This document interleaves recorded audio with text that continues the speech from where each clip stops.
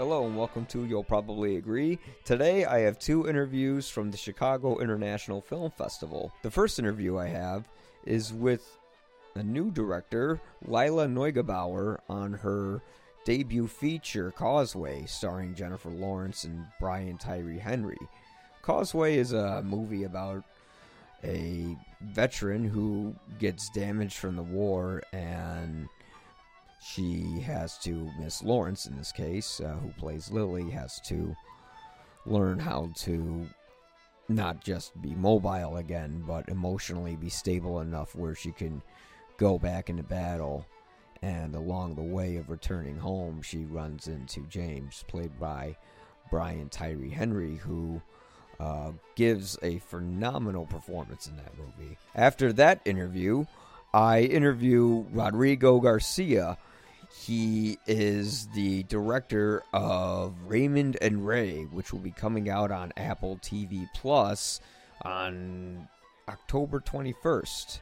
Notable works from Rodrigo Garcia includes one of my favorite television shows of all time, In Treatment, and I made sure to only ask Mr. Garcia one In Treatment-based question, which I think I wrapped around to a Raymond and Ray question, so I didn't get lost in fandom. The plot to Raymond and Ray is about two brothers, Raymond, played by Ewan McGregor, and Ray, played by Ethan Hawke, have to get together and bury their father per his request that he have his two sons bury him by their own hand.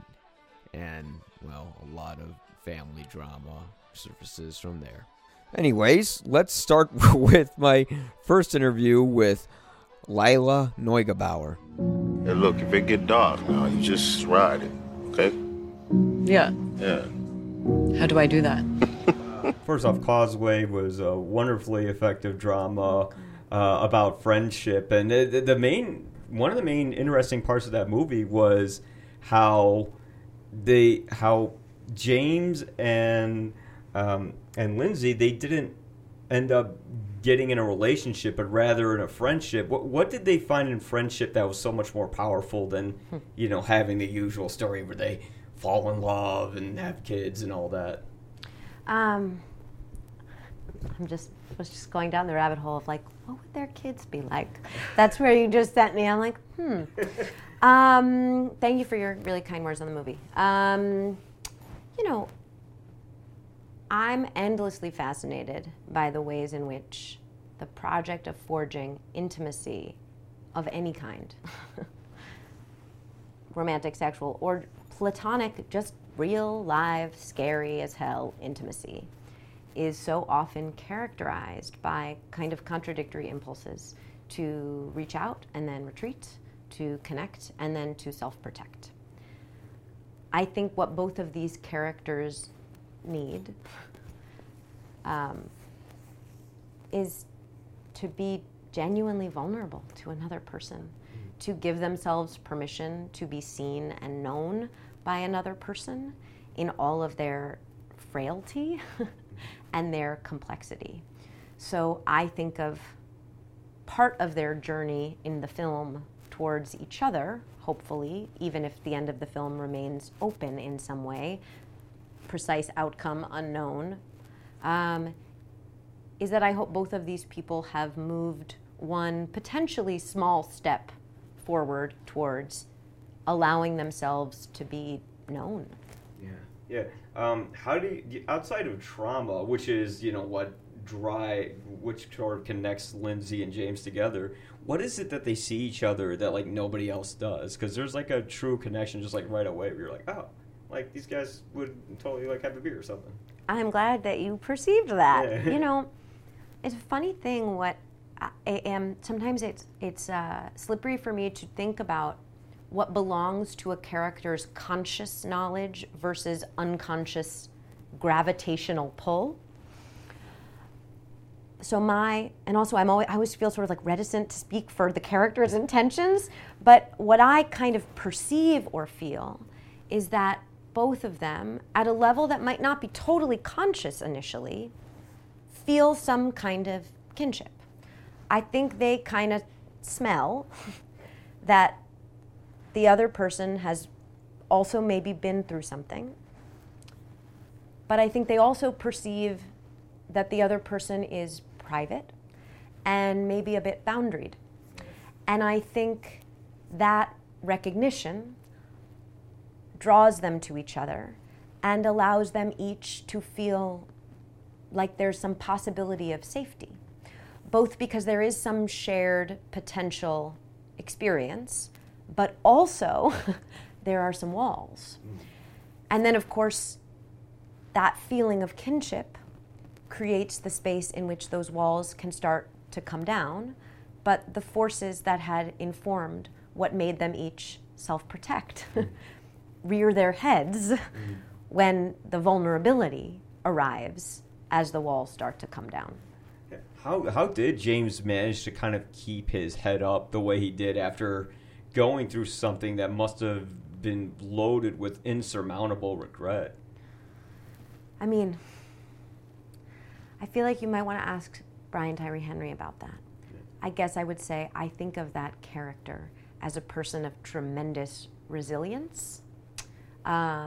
That's something I observed in a lot of people in New Orleans, Louisiana. You know, that's a city that's been through its fair share of collective trauma, and they are a remarkably resilient population whose pride of place is just infectious.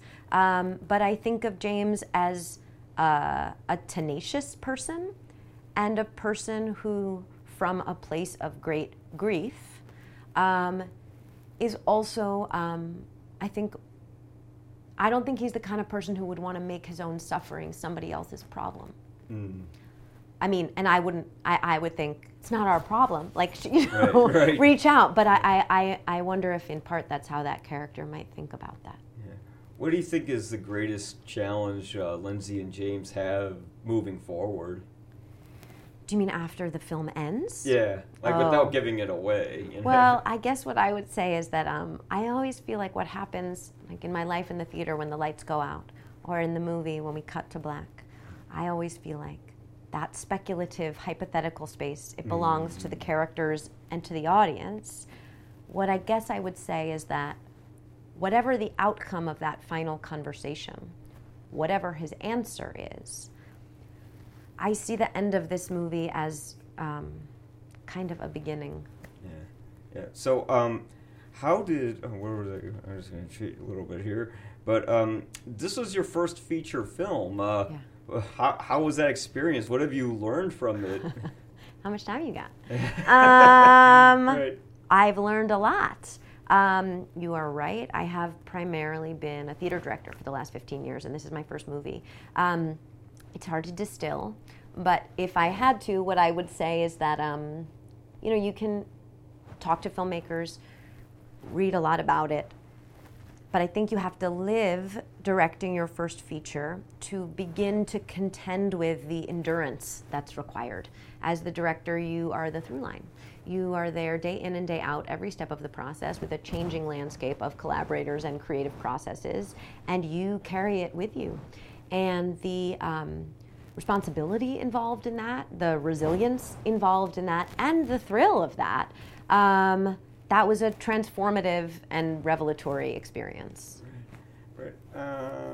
So how did you, I think you talked about this a little bit, but what brought you to casting Russell Harvard, was that his name, who played Lindsay's brother? Yeah, how did he come about into this film? Because, you don't expect her brother to be someone from the deaf community, but when it does it works beautifully in the film. I'm glad you think so. Yeah. That character existed in the original draft of the screenplay I read for this film, but that scene did not exist. And in the course of developing the script, it became apparent to us that encounter, meeting him, could be revelatory for our protagonist and important. So that scene was born, but the scene was not written for a deaf actor. I knew Russell Harvard's work from the New York theater community. I had seen him in a couple of plays, and I thought he was astonishing. I think he is astonishing. I think he's a movie star. That's what I thought the first time I saw him in a play. And I wanted to cast Russell. How did you go about the production design with the film? Because you see New Orleans, but it's not like this bristling city full of life and all that. Instead, it kind of feels like a small town in a way, sort of like a place like Lindsay wants to get out of. Where you're like, oh yeah, this isn't the New Orleans we all know. How do you go about getting that kind of look for the place? Walking around the streets, spending a lot. We had. I had the unbelievable privilege and pleasure of working with a true living legend, Jack Fisk, as our production designer. And Diego Garcia, our director of photography, also a remarkable artist. We spent a lot of time walking around the streets of New Orleans and driving the streets. I had never been there. And I've spent now a lot of time in New Orleans in the last 3 years, and I am completely changed by my time there. It is a place of singularly rich cultural history and tradition. It is a place with an infectious spirit. The pride of place in that city is just wild and contagious. But what I think you are identifying in your question is that it also happens to be a singular American city that is most popularly recognized by way of its landmarks and some of its more iconic gatherings like Mardi Gras. It felt important to me in this film, given the intimacy with which I hoped we would encounter these characters, two natives of that city, that we might encounter a more private version of New Orleans. The spaces that belong to the true residents, a more intimate version of New Orleans, which really felt like a hometown. So how did Jennifer Lawrence and Brian Tyree Henry get involved in this project? I believe from what I was reading, Jennifer actually shares a producing credit on this, She does. Is and kind of like a return to the indie world in many ways for her, kind of going back to her Winter's Bone roots. All of the above true. This is the first venture of her production company, Excellent Cadaver. So this project began for me just over about 3 years ago when I read the original draft of this script and had a very intense initial reaction to it and attached myself to it. And really only a few weeks later, I found out that Jen had read it and had a similar reaction. And we had dinner. And we're so immediately aligned creatively, aesthetically. And I would say the ease of rapport between us, significantly oriented around the depth of connection that we both felt to the material, but also just as two people who were getting to know each other, I think for both of us felt like an undeniable basis for a very fruitful creative partnership. And she signed on that night. In terms of Brian, and we were only in production a few months later, wildly enough, although courtesy of the pandemic and some hurricanes, we'd have to wait on the back end. But we started at that point. Brian Tyree Henry, I've known since I was 19. I met him when I was in college, in undergrad, and he was in drama school. So I've known for a long time that Brian is an actor of uniquely astonishing ability. And upon reading the script, he was the first person I thought of for James Oakwood, and I really didn't feel that anyone else could play that role. So I remain pretty ecstatic and humbled that he wanted to be a part of my first movie.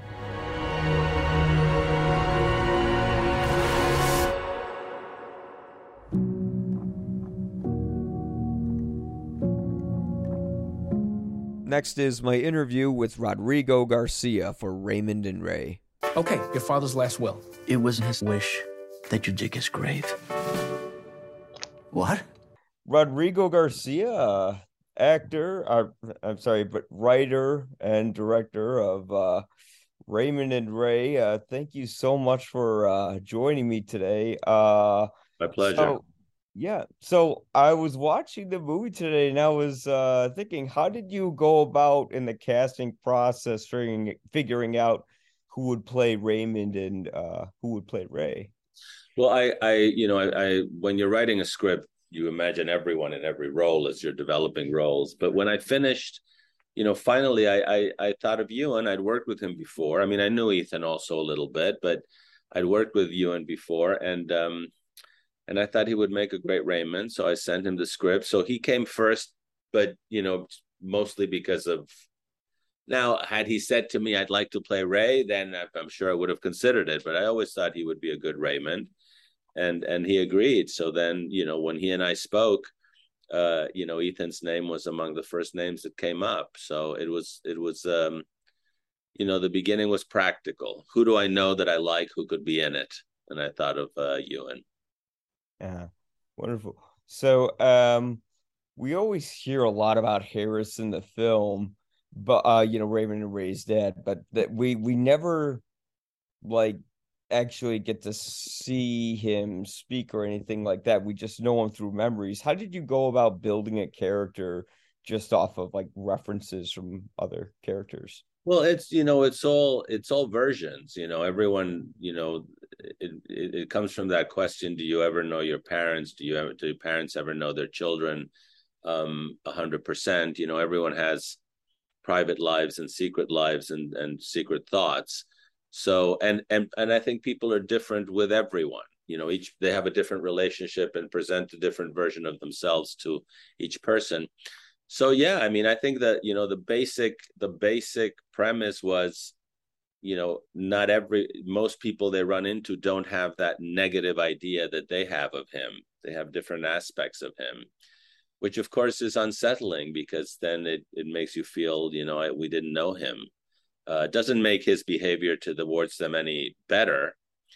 But yeah, just every person, I knew that every person they ran into would have a new vision of Harris. And in the end, we don't know. It's all versions. Yeah, because when I was watching it, I was wondering if Harris was like a reformed man, or if he actually was like this good person that we didn't know. I think he was not. I think he was a bitter man who was not good to his boys and didn't allow them to grow. But it's also true that some people soften with age, and people mellow out, and sometimes get get less angry.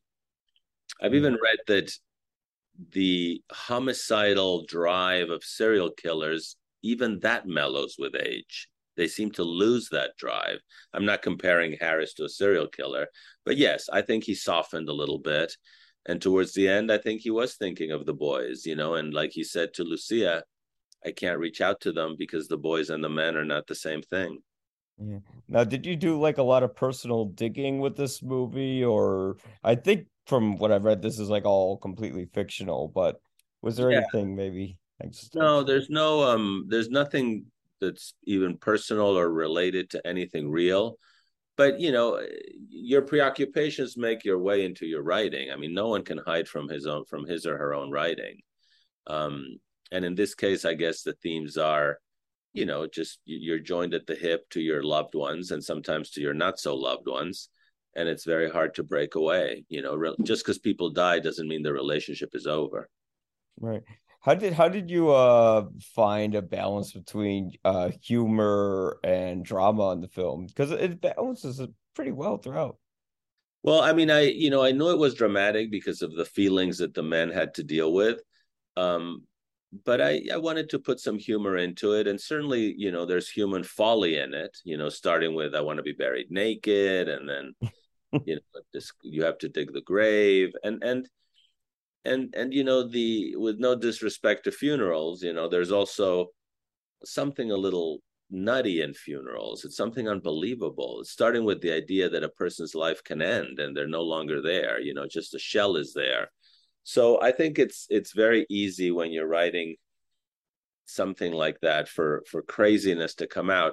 But I have to say, I think a lot of the humor that people are responding to comes from the way, Ethan and Ewan relate to each other as Raymond and Ray, and the way they look at each other and judge each other and rib each other and sort of riff off each other. That of course was not necessarily written. That's what came out of their interaction. But listen, I'm glad that combination works as well as it does, and also that people laugh at the right places. Obviously, once Raymond blows his top at the cemetery and expresses anger fully, I didn't want people to be laughing there, and fortunately, mostly they do not. Right. But I think I know what scene you're referencing, but I don't want to give it away because it's yes. That's one of the funniest parts. When he finally expresses his emotions, let's put it that way. Right, exactly.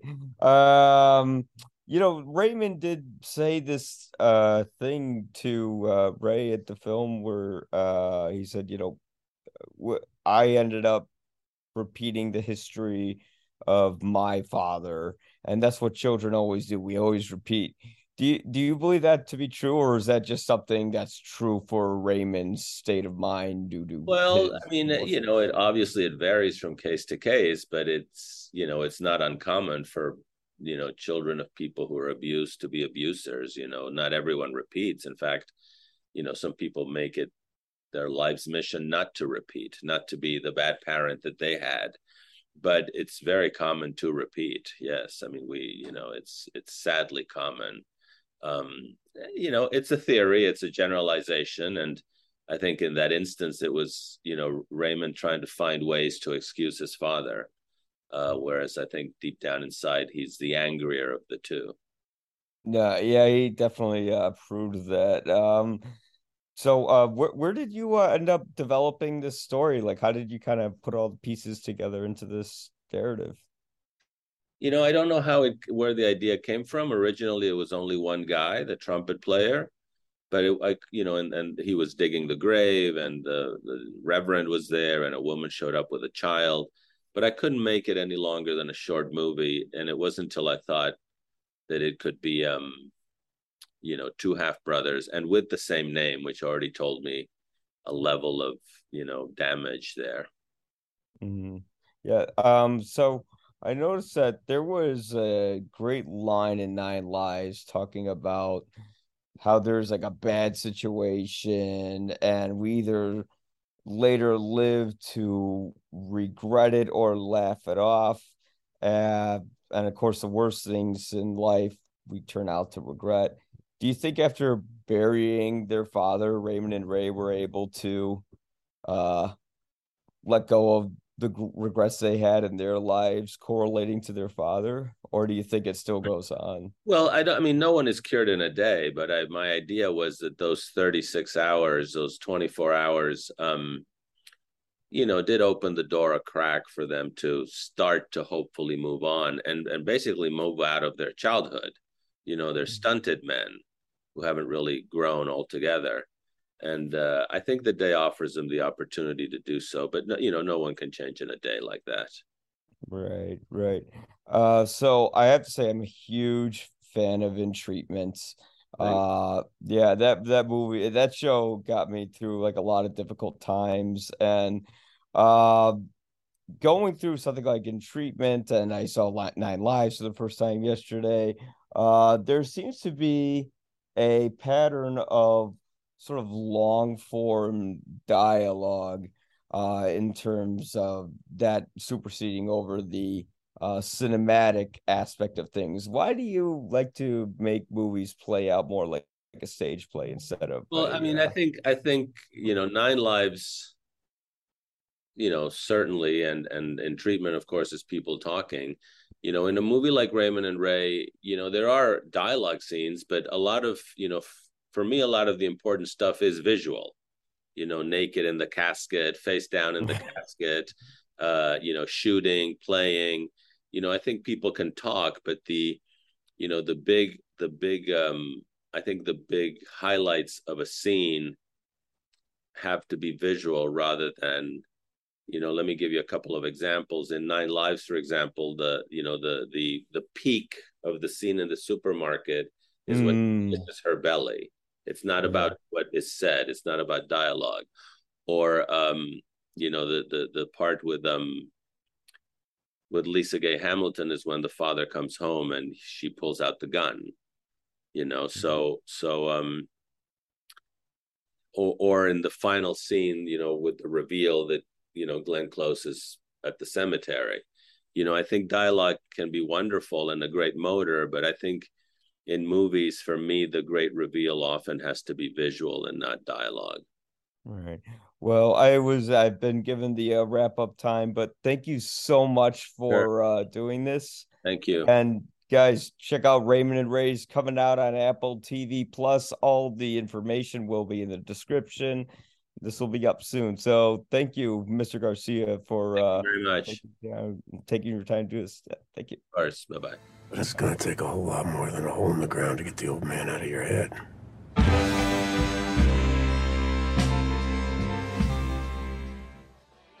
I hope you enjoyed the episode. I'd like to thank the bar that I am admittedly never at nowadays, just because life, I just never get to go out. I'm just always working. But if you just happen to be not be working, go over to Galway Bay at 500 West Diversity Parkway. They're the bar in the background of all my episodes, and for a place that has a real local feel, you can't get a better deal.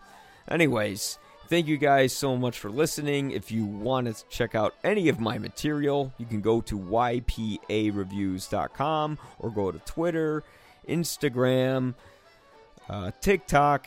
Just type in YPA Reviews. The YPA stands for You'll Probably Agree.